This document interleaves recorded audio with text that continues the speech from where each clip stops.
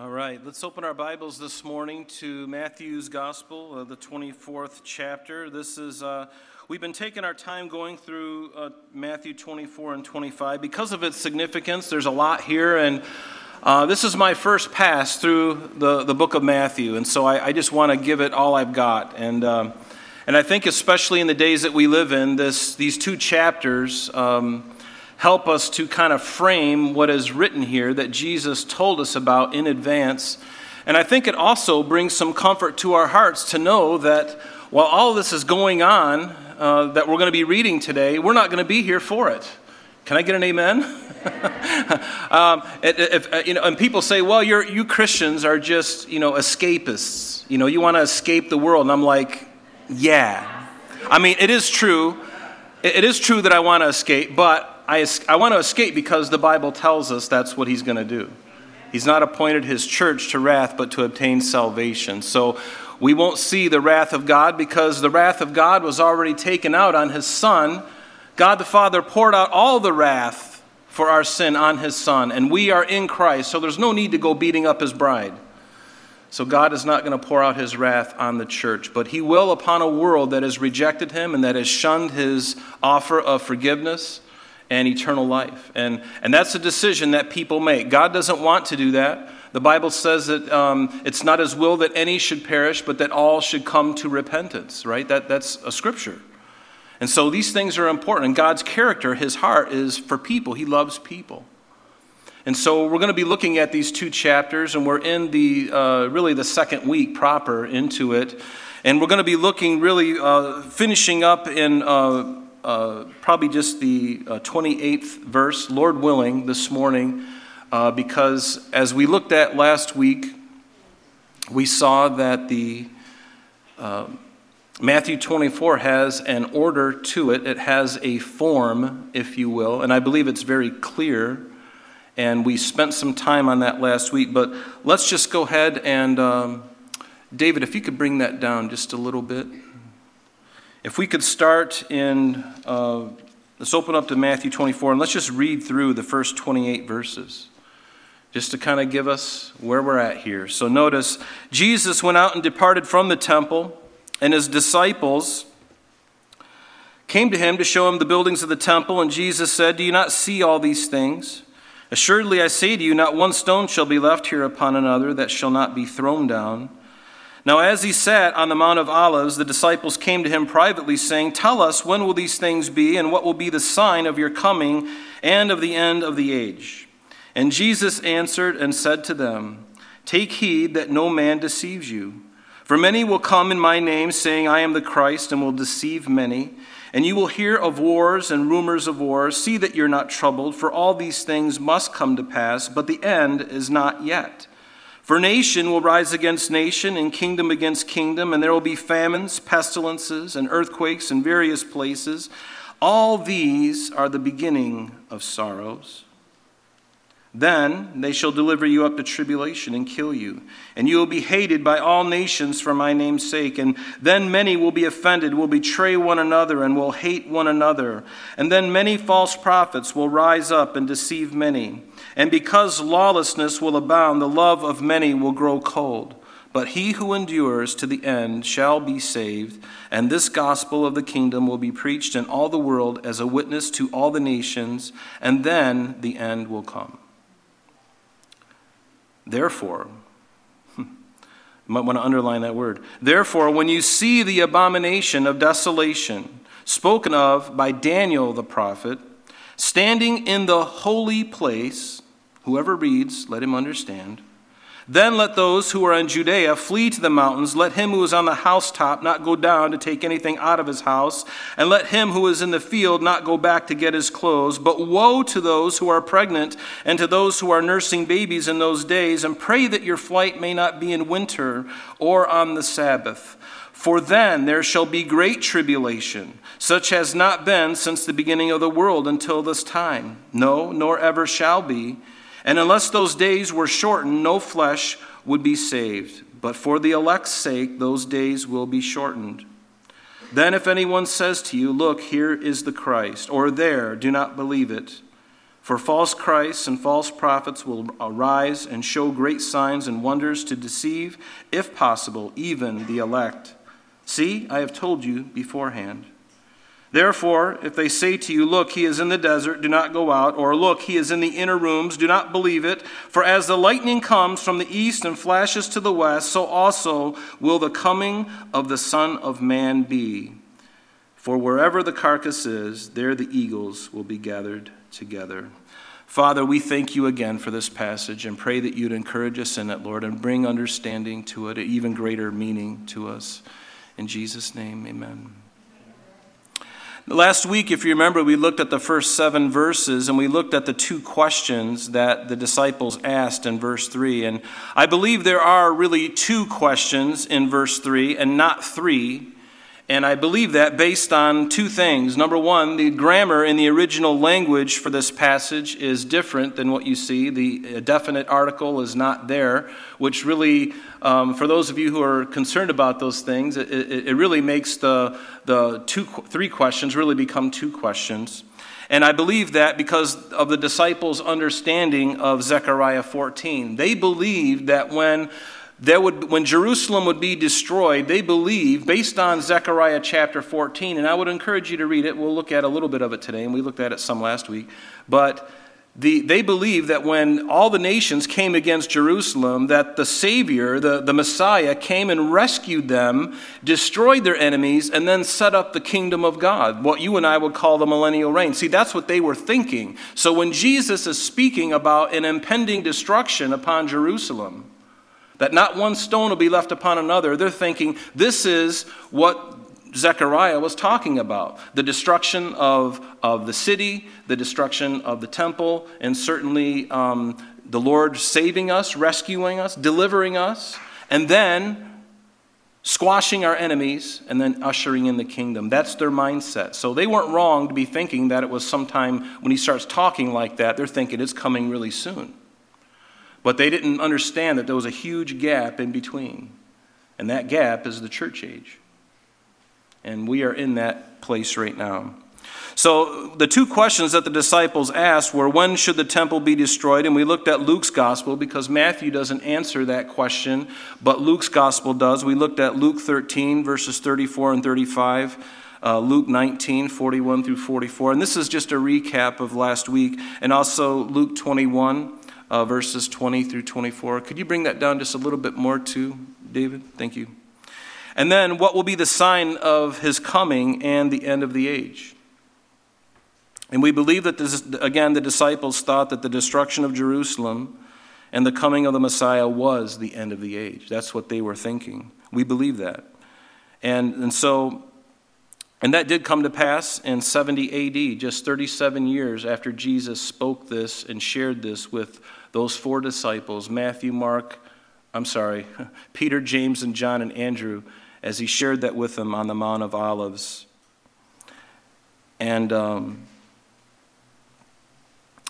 what will be the sign of his coming and the end of the age? And that's something that the disciples were looking at. And if you remember, we began to look at verses 4 through 14, and we looked at 2 different views concerning the passage, this passage, which is referring to and where we might, let me repeat that again. We looked at the 2 different views concerning this passage, verses 4 through 14, and what this is referring to and where that might fit into Daniel's 70th week.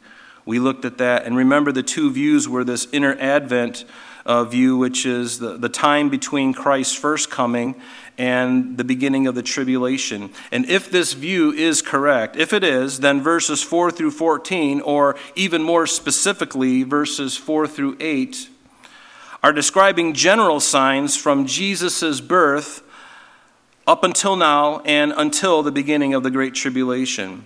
And we can conclude that this is a possibility based on those specific signs that we see. We see some of those things have been for many, many, many years. So there's some general signs. So it's a possibility. Now, I'm going to be going through a lot here, and I would encourage you to listen to the recording again with your Bible and just start marking things up, because I know we move kind of quickly, and there's a lot here. So I would encourage you to, certainly write notes, but maybe listen to it again. But the other view was the tribulation view, and that is the view that verses 4 through 14 occur during the first half of the tribulation. Remember that the tribulation period is 7 years. And it's called a week in Daniel, but a week of years. So there's 7 years, and there's 3.5 years, and another 3.5 years, and that's how it's really divided. And so we believe that verses 4 through 14 are the first half of that tribulation period, and we looked at that, and we'll be looking at it some more today. But why would we think this? Well, in verses 15 and 29, there are time markers that the Lord gives us, and I believe they are. I believe they're there. And verses 15 through 25 is certainly speaking of the midpoint of the tribulation until the return of Christ, again, based on Daniel 9:27. And we talked about this last week, but we know that the Antichrist in verse 15, that's about the midpoint of this 7-week period. And then verses 29 through 31 are very clearly, if you just look at verse 29, it says, and immediately after the tribulation of those days, then the Son of Man is coming, right, to the earth. And that is clearly speaking of his second coming. So if this is correct, then it stands to reason that verses 1 through 14 are this first half of the tribulation. And if verses 4 through 14 are in the first half of the tribulation, then these characteristics should resemble, or we should see those characteristics in the seal judgments in the beginning of the tribulation period in the book of Revelation, specifically beginning in chapter 6, where the tribulation begins. We should see a correlation then in verses 4 through 14 with the beginning of the tribulation in Revelation 6. And we looked at that, the similarities, and there's some striking similarities. There's no doubt about that. So I believe that verses 4 through 44 specifically outlines this 70th week of Daniel that we've already looked at and culminates in the return of Christ, also called, as we know, the second coming of Christ. So just to recap, verses 4 through 14, we can definitely see that in the first half of the tribulation, which begins around Revelation 6. Verses 15 through 25 can definitely be placed at the midpoint of the tribulation, around Revelation 13, somewhere in that area. And certainly in verses 29 through 44, they definitely terminate the end of the Great Tribulation period with the second coming of Christ. We see that very clearly in Revelation 19, beginning in verse 11. And we will look more at that as we go into this week and next week as well. So let's look at verse 8. Look at verse 8. So last week we looked at the first 7 verses about, there will be many will come in Jesus' name saying that they're the Christ and will deceive many. We'll hear of wars and rumors of wars. See that you are not troubled for all these things. Now, you and I are not troubled about these things because if this is the beginning of the tribulation, and we believe it is biblically on many accounts, then we won't be here again. So we don't need to be concerned about this, but there are people that are going to be on the earth that will need to be concerned about this. And do you know that after the church is removed, there are going to be people who are going to be looking for answers. They're going to be picking up the Bible and remembering that Jesus freak that talked to them and told them about these things. And they're going to be going, well, maybe they're not so crazy after all. Let me go read. They told me to read Matthew 24. They told me to read Revelation. This is what's happening. And then they're going to read it and they're going to go, oh my goodness. Everything that the Bible has said has come true, and it's happening, and I'm right in the middle of it. And they will have an opportunity, but the deception, do you understand? Don't wait to give your heart to Christ. Some people say, well, I'll just wait until when it really happens. When the church is really removed and millions of people just vanish from the earth, then I'll come to Christ. Hey, listen, don't think that you've got the resolve and the heart to take it. And here's why. The Bible says that the deception is going to be so great. It's going to be so believable, and let me tell you, it's going to be, you think things are crazy now. You think deception is rampant now. You wait until the church is removed, and then it's going to be a clown show. You are not going to know which way is up and what to believe. Was it really aliens that took these people off the earth, and certainly there's going to be somebody saying that, well, we needed to progress in our humanity, and these people, these Christians, were keeping us from our destiny, and now we're finally rid of them like a tick, like a dog with ticks. The ticks are gone. Now we can embrace the future. Everybody hold hands and sing Kumbaya, right? I like to teach the world to sing, right? They're going to do that. Finally rid of us. Oh, thank God. They're going to be so glad to be rid of us. And the deception is going to be so great. Don't think that you're going to have the guts to withstand it. Better to receive Christ now in the age of grace than when the church is removed and the deception really hits the fan. Are you going to play that game? Are you going to play that card? I haven't, and I won't. Because it's not so much me just getting a ticket off of this planet. I love Jesus. I want to see him. Yes, I do want to escape. And especially because I live in New York. Escape from New York. Yeah, some of you saw the movie back in the 70s or 80s. But you know what? Yes, but you know what's more important to me than escaping the wrath that is coming? I want to see Jesus. I want to be done with this mortal body filled with sin and all this stuff. I don't want to deal with this anymore. Anybody excited about living in this body of death, as Paul called it? You know, I'm looking forward. Yes, he's given us the Spirit of God in us. Great, you know, we're born again. There is joy. But we're in enemy territory. Do you understand? I'm looking forward to when I'm not in enemy territory anymore. And I want to see him face to face. The one who saved my soul from eternal damnation. I'm going to see him face to face, and you are too. And what a joyful day that will be. The tears will never cease to flow in joy and thanksgiving. Amen? But notice, it says, verse 8, all these are the beginning of sorrows. Literally, sorrows literally means birth pangs. That's literally what it means. It's birth pangs. And this is the first time in the New Testament that this Greek word is used. It's a word Odin. It's a Greek word called Odin, and it literally means calamity, birth pangs, travail, intolerable anguish. And then other than in verse 8 here, this Greek word is used only 3 other times in the New Testament. In Mark's Gospel chapter 3, which is the parallel account of what we're reading now. In Acts 2:24, during Peter's sermon, on the day of Pentecost, when he was speaking about God raising Jesus up after his death and having loosed the pains of death. Yes, loose the pains, there it is. Loose the birth pangs of death because it was not possible that he should be held by it. And then finally in 1 Thessalonians 5 verse 3, when Paul speaks of the pain and anguish that befalls those in the tribulation period, speaking of a time yet future, even in his day. For he says, for when they say peace and safety, then sudden destruction comes upon them as labor pains. And there's the word again, the same exact word, labor pains upon a pregnant woman.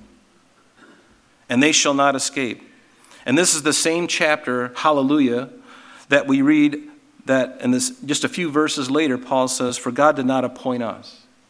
Speaking to the church at Thessalonica, God has not appointed us to wrath, but to obtain salvation through our Lord Jesus Christ. So the 70 weeks of Daniel, that 7-week period of the tribulation, is God's wrath. Are you going to face God's wrath? If you're a Christian, you will not. If you're not a Christian, you may, unless you change. Isn't it great that God gives us decisions to make? And you know, it's funny how flippantly we throw away decisions. You know, we make decisions about what we're going to eat. Well, I'm going to have this to drink instead of that to drink. You know, I'm going to have water instead of milk. You know, we have this freedom to make decisions. And I would encourage you not to be flippant with this decision about where you will spend eternity. Because this is no joke, folks. You're talking about an eternity. It will never end. And you will either spend it in heaven with Jesus Christ, or you will spend it in hell, separated from him for eternity, where the worm dies not and the fire is not quenched. Yes, it's ugly. And yes, God is a God of love. But yes, God is a God of wrath. He came the first time as the loving Savior, the Lamb of God who takes away the sin of the world. But when he comes back in his second coming, there's not going to be any Lamb of God. You know, there's going to be a fierce king, a lion, coming to exact vengeance upon it on the earth. He came in love. He's coming back in wrath. And I don't know about you, but I love the duality of God. He's an incredible, he is love, the Bible says. But he won't violate your conscience in the sense of make you do something. No, you have a choice to make. And you have a choice to make today if you haven't received Christ. Because all of these things ought to be horrifying to you if you're not a believer in Jesus. But understand this. He tells us in advance. Why? So that we're frightened and scared? No, as a believer, I'm very comforted by this. Number one, I'm not going to go through it. And hopefully none of you. But it's comforting to me to know that he's a God of justice. Is anybody confused today? Because we're not seeing justice. Anybody seeing justice in America? Honestly. Regardless of what party you belong to. I'm not going to get into that. We can all agree there's very little justice happening right now. Very little. But I long for justice. I love the love of God. I love the grace of God. And I also understand that God is a God of wrath as well. And which side are you going to be on? Which side are you going to be on? And so it seems that verse 8, all these are the beginning of sorrows, is speaking exactly of what Jeremiah the prophet by the Spirit of the Lord was referring to when he spoke of a yet future time period. And it says, for we have heard, and this is Jeremiah 30 verse 5, we have heard a voice of trembling, of fear and not of peace. Ask now and see whether a man is ever in labor. And this word labor is a similar Hebrew word, what we found in Matthew 24 verse 8 where it says sorrows, a very similar word. And he goes, ask now and see whether a man is ever in labor with child. So why do I see every man with his hands on his loins like a woman in labor, and all faces turn pale? Alas, for that day is great, so that none is like it. It is the time of Jacob's trouble, but he, speaking of Israel, will be saved out of it. If verses 4 through 7 are considered birth pangs in the first half of the tribulation, then what are we experiencing right now before the rapture of the church? I said this before, but I'll say it again. I kind of see what we're going through as like the Braxton Hicks contractions. They're false contractions. It's like the prelude before the actual labor. I believe we're living in that time right now. It's my opinion. And I believe it's right. I believe we are going through those kinds of things because the events that we are seeing right now are preparing us for what is coming. And it's preparing the world for what is coming. Things that the Lord has been showing and warning us for hundreds of years. And how are we to respond to this? How are we to respond to this information that the Lord gives us? It's very simple. We're to continue to be about our Father's business. He gave us the Great Commission when he left. That those marching orders really haven't changed. We're to go out into all the world to make disciples and baptize them in the name of the Father, Son, and the Holy Spirit. And lo, I'll be with you even to the end of the age. The end of the age is coming, folks.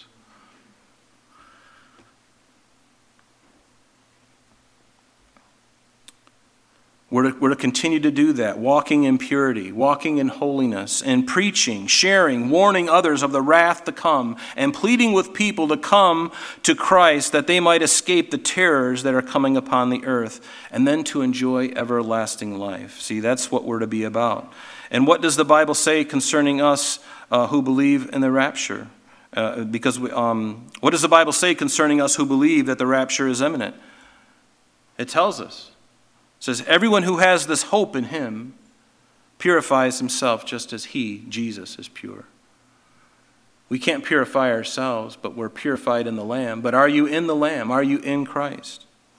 So verses 9 through 14 can be considered more specific signs in this first 3.5-year period. And although we can certainly see some of these signs even in our day, like lawlessness and false prophets, it's going to increase in greater frequency and intensity, especially after the rapture and as the first half of the tribulation carries on. So we're going to be raptured first, and then the tribulation occurs. Notice in verse 9, then Jesus says, they will deliver you up to tribulation. Is he talking to the church at this point when he says you? No, he's speaking to the Jews. Remember, this is a very Jewish book.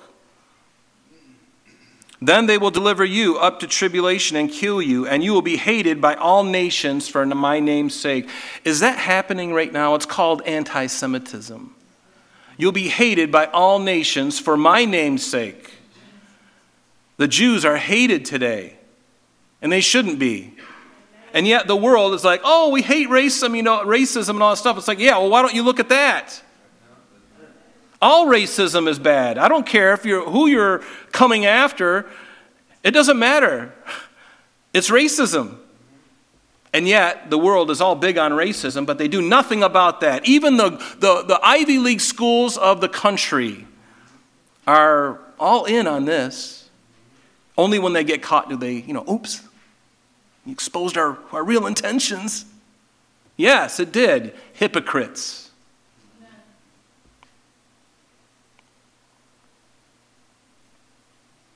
Then they will deliver you up to tribulation and kill you. This word tribulation is the Greek word thlipsis, and it means anguish. It means oppression. And it seems very probable, again, that verse 4 through 14 are all within this first 3.5 years. You can see it in blue up on the screen here. But another interesting thing to consider is that when you get to verse 21, look at verse 21. I would underline this verse here in verse 9 where it says tribulation. Then they will deliver you up to tribulation. Look over in verse 21 because Jesus says, for then there will be great tribulation. Speaking of this, the beginning, we've already looked at, I believe, as we have already looked at, I believe verse 21 is within the section of the chapter. It refers to now the second half of this tribulation period when Jesus says, and now there'll be great tribulation because the second half of the tribulation period is going to get really, really bad. So in verse 10 it says, and then many will be offended and will betray one another and will hate one another. And then many false prophets will rise up and deceive many. So during the time of the tribulation, there'll be an increase in false prophets and deceivers. We're seeing that already, but it's really going to ramp up after the church is removed. And so we think it's bad now. I really can't imagine it, honestly. Because at some point, even the unsaved person has to stand back and say, something is really wrong here. I don't know, maybe it is spiritually discerned.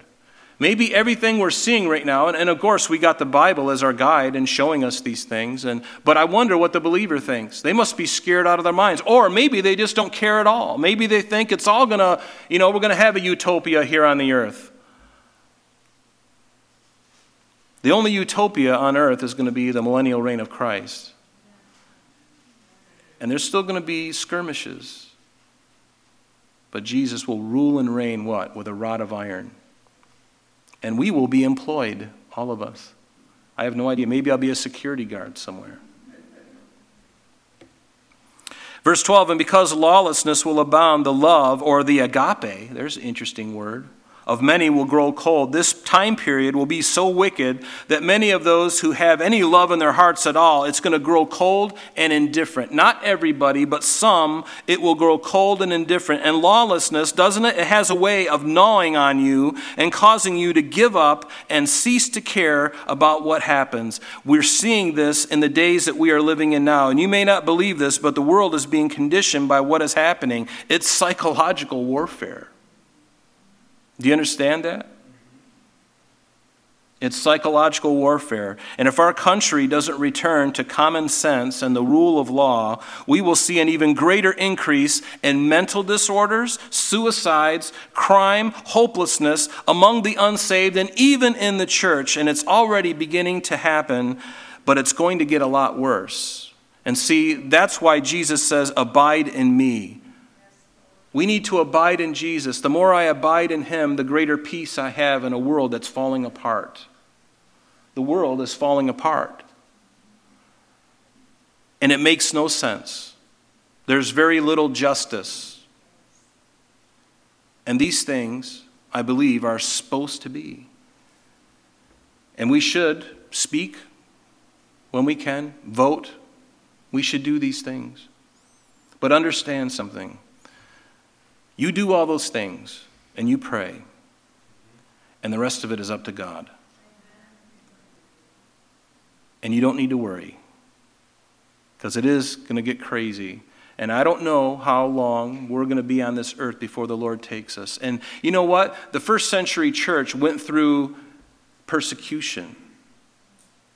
We're seeing that now. We're seeing an increase in vandalism around the property now. There's been an uptick in that, a visible uptick.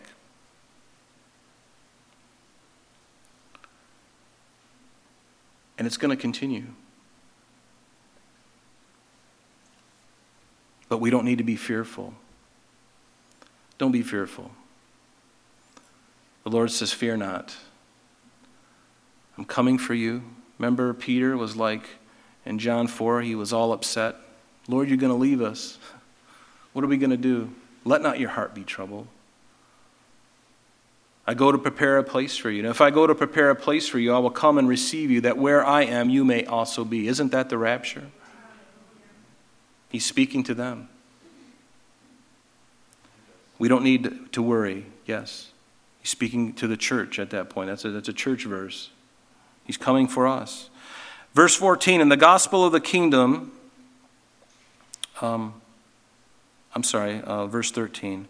But he who endures to the end shall be saved. The Greek word here is sozo, and it does not mean salvation in the spiritual sense, but literally it means being delivered physically from destruction and danger. So those who are going through this tribulation, they are going to be delivered, and some will be saved, but it's really speaking here about a physical deliverance. And then in verse 14 it says, and this gospel of the kingdom will be preached in all the world as a witness to all nations, and then the end will come.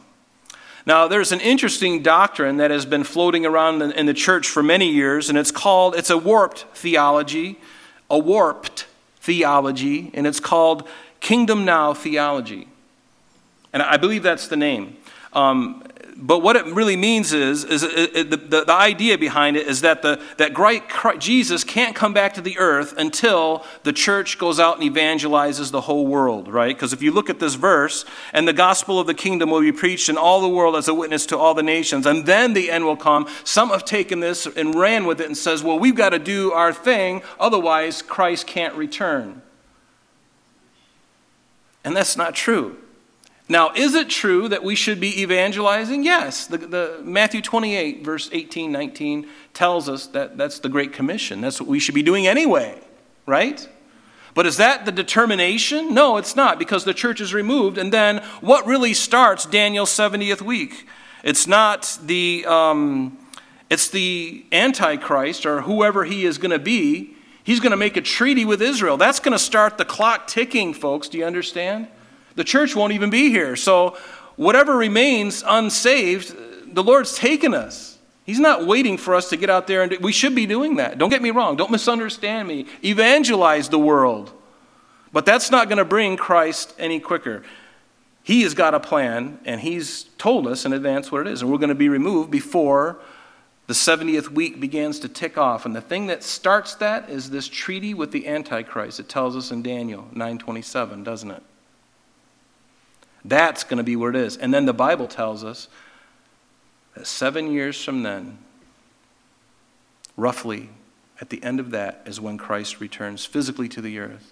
They won't know the exact day or the exact hour, but it's going to be in a general frame, a general time.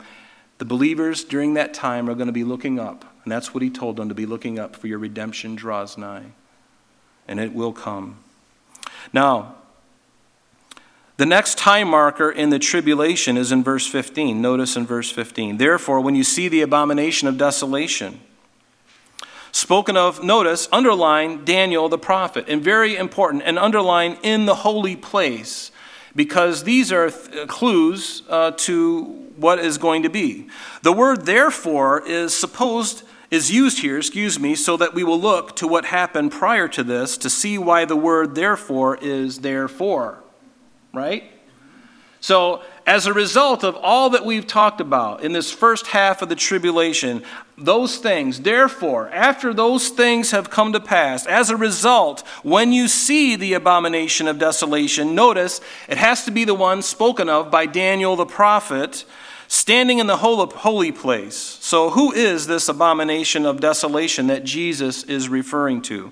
Well, there is actually, it seems that in history that there's actually two abominations of desolation. And you may be gasping, thinking, oh, what are you talking about? Well, one has already passed. There's already been one abomination of desolation. He's already come on the world scene and he's passed away. And another one waits in the shadows in the near future. The first one is recorded in Daniel 11, verse 31. And let me read it to you, verses 29 through 35. And again, Daniel in this passage is speaking specifically of a man back in the second century. And his name was Antiochus IV Epiphanes. Antiochus IV Epiphanes. And he helps us understand. In verse 29 it says, at the appointed time, he shall return and go toward the south, speaking of this Antiochus Epiphanes. But it shall not be like the former or the latter, for ships from Cyprus shall come against him. Therefore he shall be grieved and return in rage against the holy covenant and do damage. So he shall return and show regard for those who forsake the holy covenant, and forces shall be mustered by him, and they shall defile, notice, the sanctuary fortress. Then they shall take away the daily sacrifices and place there the abomination of desolation. Those who do wickedly against the covenant he shall corrupt with flattery. But the people who know their God shall be strong and carry out great exploits. And those of the people who understand shall instruct many. Yet for many days they shall fall by the sword and flame by captivity and plundering. Now when they fall, they shall be aided with a little help. But many shall join them by intrigue, and some of those of understanding shall fall to refine them, purify them, and make them white until the time of the end, because it is still for the appointed time. So Daniel is speaking of a man in history that has already passed from the scene. He is Antiochus, I said. He was a Syrian king who captured Jerusalem in the 2nd century BC. And if you remember, after Alexander the Great died, we believe that his kingdom was broken up. And it was as a result of that, there were 4 of those different generals, we believe, from Alexander's top echelon or whatever, that began these different, later on, they began these campaigns. And Antiochus was one of them. And it's recorded in history, and this is history already. You can look it up.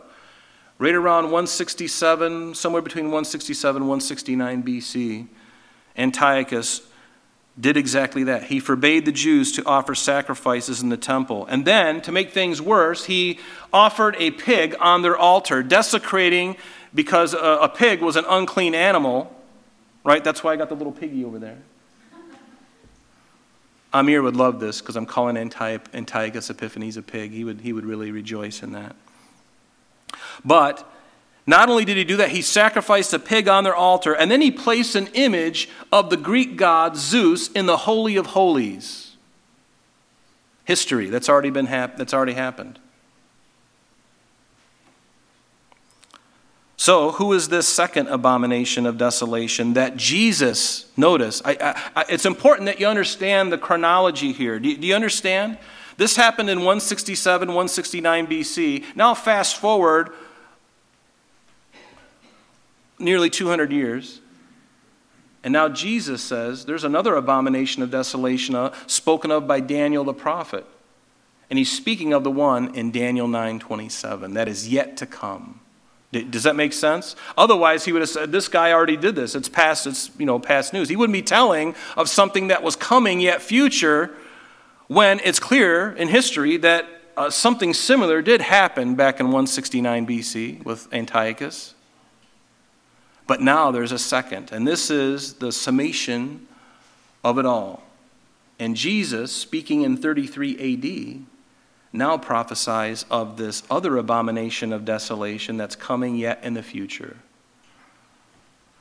And remember Daniel 9:27, then he, this Antichrist, this beast, this prince who is to come, he shall confirm a covenant with many for 1 week, or literally 1 week of years. But in the middle of the week, and you saw the diagrams, in the middle of the week, right there in the middle of the week, he's going to bring an end to sacrifice and offering. And on the wing of abominations shall make who makes desolate, even until the consummation which is determined is poured out on the desolate. He is going to be destroyed at some point. So this abomination of desolation is none other than the prince who is to come that Daniel 9:26 told us about. He's referred, this man of sin, this Antichrist, is referred to by many titles in the Bible. The little horn, the coming prince, the willful king, the man of lawlessness, the son of destruction, the Antichrist, the rider of the white horse, the beast in Revelation. And even Paul the Apostle tells us about this man of sin and what he is going to do yet in the future. And honestly, it's wonderful because it all lines up with what Jesus is saying, because the Holy Spirit inspired Paul and the Old Testament prophets, writing these things in advance. And now Paul is saying, yes, he's coming yet. This Antichrist, this one. In fact, 2 Thessalonians tells us, Paul speaking to them, he says, let no one deceive you by any means, for that day, speaking of the second coming of Christ, will not come unless the falling away comes first, or arguably a departure. It could be speaking of the rapture, could be. But either way, this is a rapture verse. Unless the falling away comes first, and the man of sin is revealed, the son of perdition, who opposes and exalts himself above all that is called God or that is worshipped, so that he sits. Notice what God gave to Paul. So that he, this abomination that's coming yet, he will sit in the temple of God, showing himself that he is God. And Paul is saying he's coming. But there's some things that have to happen first. The church has to be taken out. He says that in 2 Thessalonians 2, verses 3 and 4. You can read it in context, but we have to be removed before he's revealed. Revelation 13, verses 4 through 6. What does it tell us about this Antichrist? It says that in that day, yet future, they worship the dragon who gave authority to the beast. And they worship the beast, saying, who is like the beast? Who is able to make war with him? And he was given a mouth speaking great things and blasphemies. And he was given authority to continue for 42 months. That's the second half of this tribulation period. 42 months is 3.5 years. Right? It's right there. He was given authority to continue 42 months. And then he opened his mouth in blasphemy. Notice, I love this. Against God, to blaspheme his name, his tabernacle, and those who dwell in heaven. Do you see that? During the tribulation period, the Antichrist is going to curse God, the temple, or he's going to curse the tabernacle, and those who dwell in heaven. Who are those who dwell in heaven? All of us. Because we'll be raptured before this. He's going to curse us. I don't care if he curses us. I'll just stand in the shadow of my King. Amen? I'll let the Lord deal with him. He knows what to do with him. And he will do something with him, and it's coming. And he's a defeated foe, folks. Don't you worry about the devil. And then in verse 14 of Revelation 13 also, and it says, this is speaking of the Antichrist's evil sidekick called the false prophet. You've heard of that? There's the beast from the earth and there's the beast of the land. The beast of the earth is the Antichrist. The beast of the land in the last part of Revelation 13 is speaking of the false prophet. And notice what it says. This false prophet deceives those who dwell on the earth by those signs which he was granted to do in the sight of the beast, meaning the Antichrist, telling those who dwell on the earth to make an image to the beast, who was wounded by the sword and lived, an assassination attempt, no doubt. He was granted power to give breath to the image of the beast, that the image of the beast should both speak and cause as many would not worship the image of the beast to be killed. And he causes all, both small and great, rich and poor, free and slave, to receive a mark on their right hand or on their foreheads, and that no one may buy or sell except one who has the mark or the name of the beast or the number of his name. Here is wisdom. Let him who has understanding calculate the number of the beast, For it is the number of a man, and his number is 666. Can you see the foreshadowings of this kind of control happening in our country right now? With the, the CBDC or whatever, the digital bank and all that, the central bank digital currency whole thing. What is that really all about? Is it about just a really good thing for humanity? No, it's good for a certain few who want to control you. And if they can do that, if they can pull this off, folks, you're going to be in line with your credit card. My brothers who are Second Amendment sympathizers, there may come a day, if this goes through, that you'll be standing at Sportsman's Warehouse trying to buy shotgun shells or ammunition to go target shooting, and because it's bullets, your credit card will be denied. Can you see it coming? It's coming. It's coming. Globalism. It has to be. It doesn't mean that we roll down and lay over and die. I'm not going to do that. I'm going to fight it until the Lord takes me. That's my, and maybe I'm fighting against the will of God. I'm not going to have that argument with you. You can do what you want. But I'm going to resist evil until the Lord takes me out. In a godly way. Do you follow me? I'm not going to, freak out, but I am going to resist it because I know where it's going. And do you? I don't know. Do you believe that? You don't have to answer. Just hypothetical, or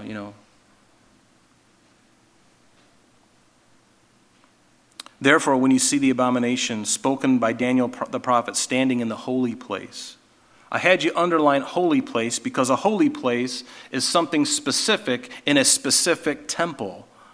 There's only a holy place in a Jewish temple. There's the Holy of Holies, or there's the holy place and then the Holy of Holies. And this Antichrist is going to set up an image, probably some kind of AI image. That we're already there. We got all the technology to do that right now. They're doing it in India. They got a temple where they got this thing that they're worshiping, and it's filled with AI, and people worship it. To me, that's just a foreshadowing of what's really coming. I got a video on it. I actually, when we were going through Revelation, I showed it to you.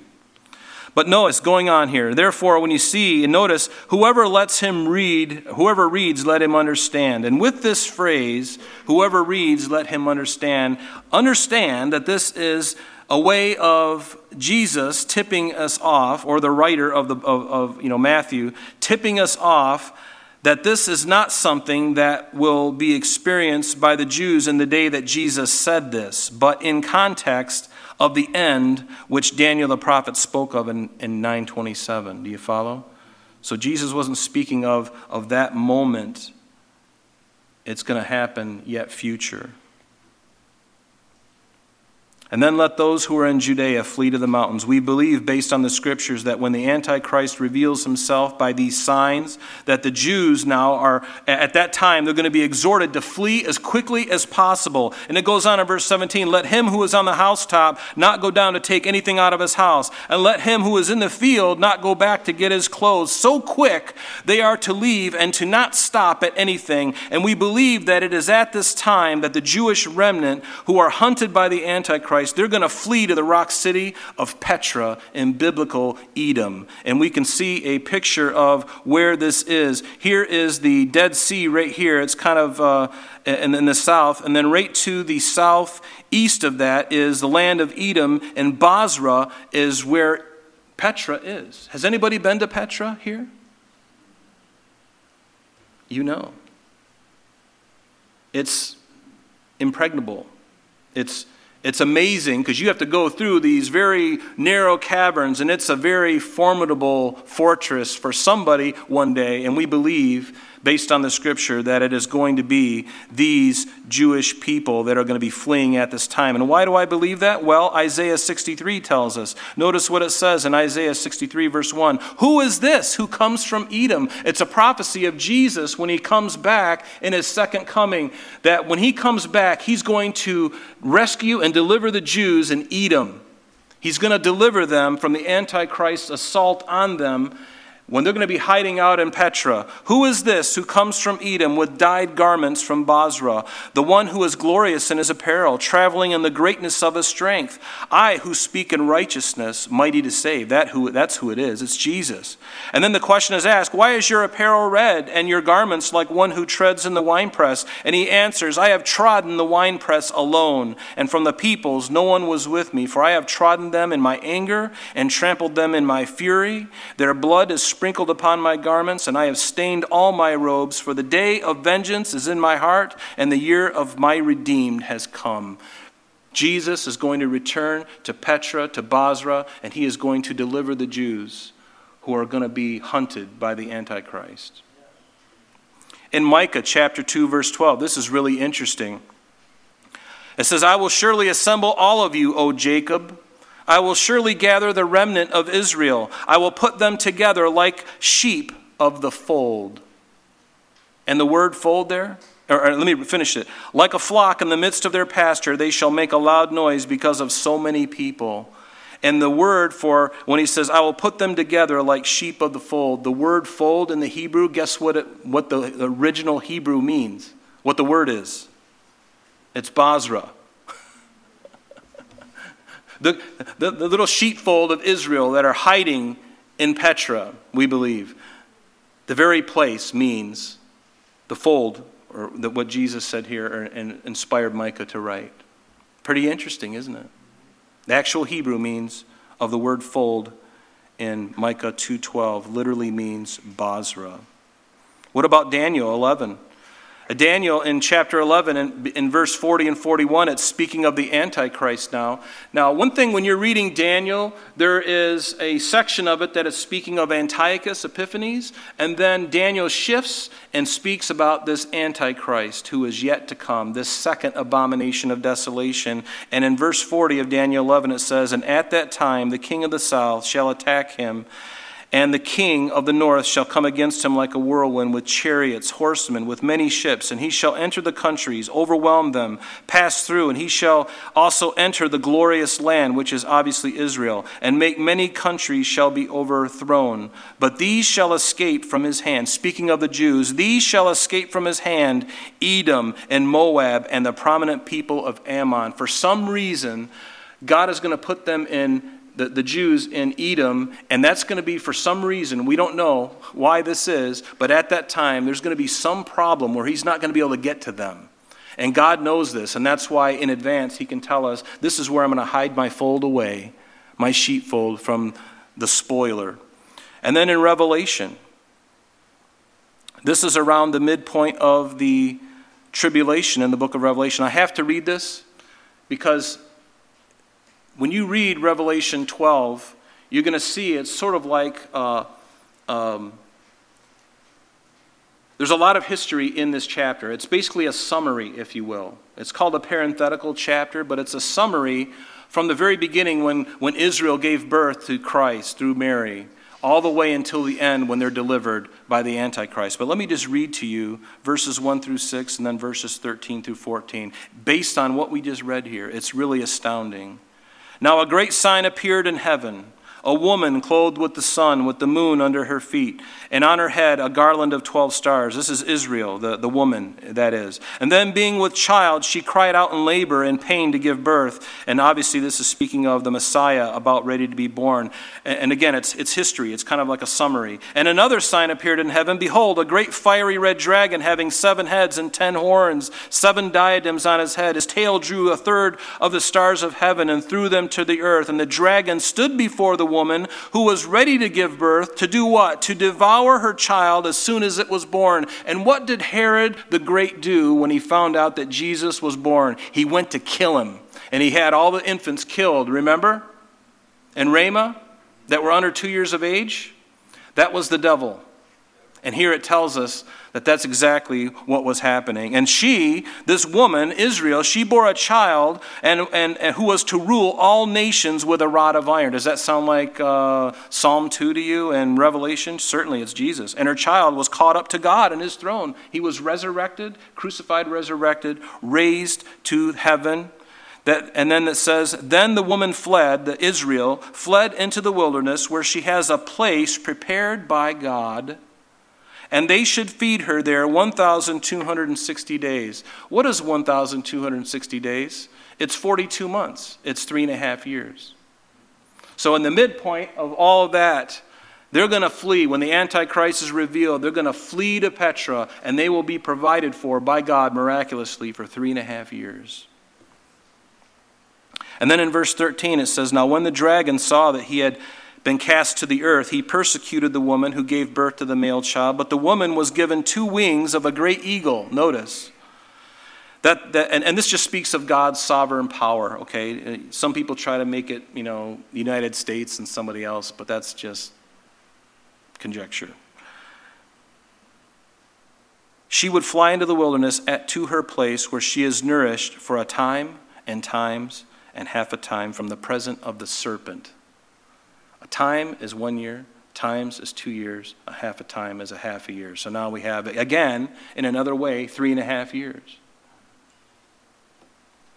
But woe to those, verse 19, who are pregnant and to those who are nursing babies in those days. Let me see how far we are because we're running out of time here. Yeah, we're going to stop at verse 20. We're going to have to stop there. But woe to those who are pregnant and to those who are nursing babies in those days. Jesus said this because, and he says, and pray that your flight may not be in the winter or on the Sabbath. And why is that? Well, if you're doing it on the Sabbath, Jews honor the Sabbath. All public transportation kind of shuts down. Everything is kind of at a still on the Sabbath, right? And if it's in winter, it's hard to move. It's hard to go from Jerusalem to Petra. And if you're a woman who has a child, nursing or afterwards, it's more difficult, isn't it, to travel with a child? And I love when Jesus says, the Jews at that time, they should pray that this all would happen, not on one of those days. So if I was a Jewish person and the church, the rapture of the church has happened, I'd be praying right then, Lord, first off, I want to get saved, but I also want to pray that when that time of fleeing happens, that it's not in the winter, that it's not on the Sabbath. Right? Now we're going to have to stop there because we'll get into verse 21, which is definitely, so we've already looked at the first half. We've looked at the midpoint where this abomination of desolation sets up his image in the temple, in a future temple. And now, as we get into verse 21, we're really very deeply into the next 3.5 year period before Christ comes in verse 29. And so we have in Matthew 24 here, like I said, a roadmap, I believe, of the entire tribulation period. The beginning, the midpoint, what happens after that, and then the summation of it when Christ comes. It's all, I think, clearly laid out here. And it makes sense with the rest of the Bible. It's really wonderful. So we're going to have to stop there. And thank you for your patience. But I want to encourage you just finally. All of this is good. I mean, this is knowledge, right? But knowledge, if we just have knowledge,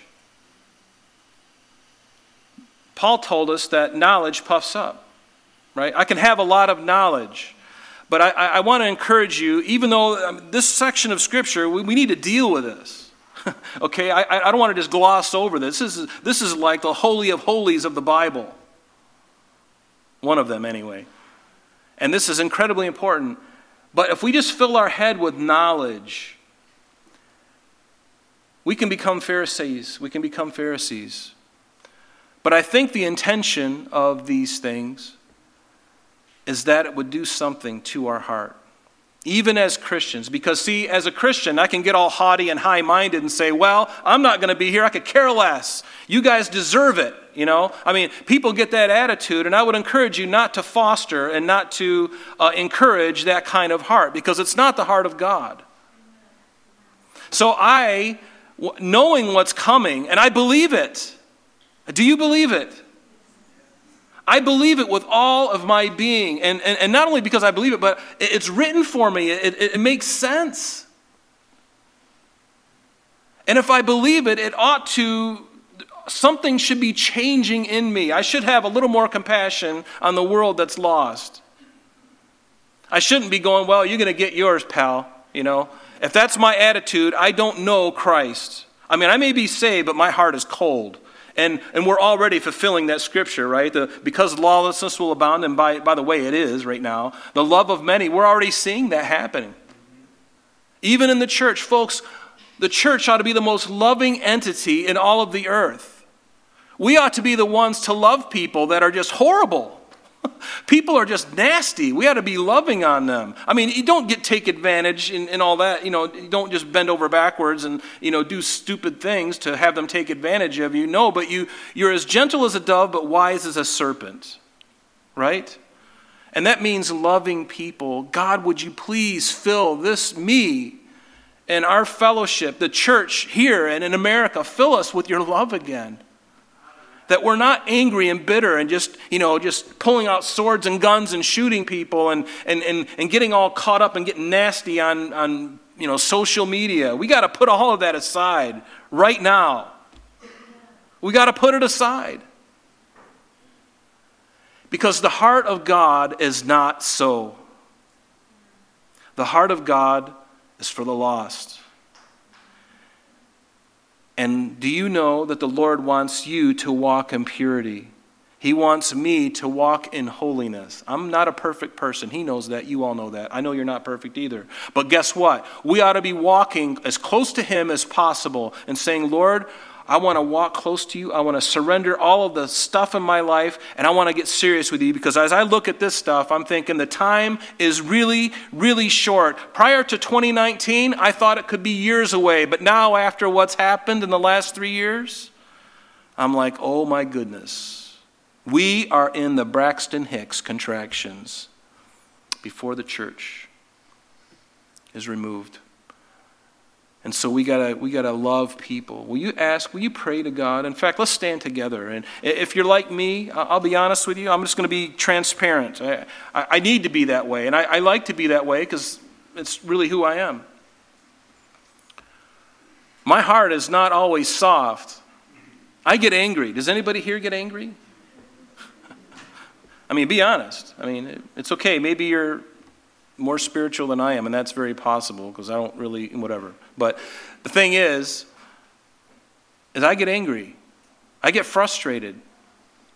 And I don't think there's anything necessarily wrong with that, except if I stay in that pool too long, it will ruin me. It'll ruin me, and it'll make my witness to the people that I love, my own family, the church, everybody around me, it'll lessen my light in the world when I allow hate and frustration to just get so festered in me. And it's a funny thing. It really is, because it's very easy today to let your heart get hard. It's very easy to let your heart get hard, and we've got to be praying daily. Say, Lord, please keep me away from the stuff that's going to make my heart harder, and help me soften my heart, Lord. Soften it. It's okay to be frustrated, but leave it at the cross. Get on your knees and leave it there. And I'm learning this. I haven't learned it. Past tense. I'm learning it. And I think it's getting better. But I'm learning it. And I would encourage you to join me in learning that as well. Amen. Father, we just thank you for your grace and your mercy. Please do all of this in our hearts. In Jesus' name we pray. Amen. Amen. God bless you.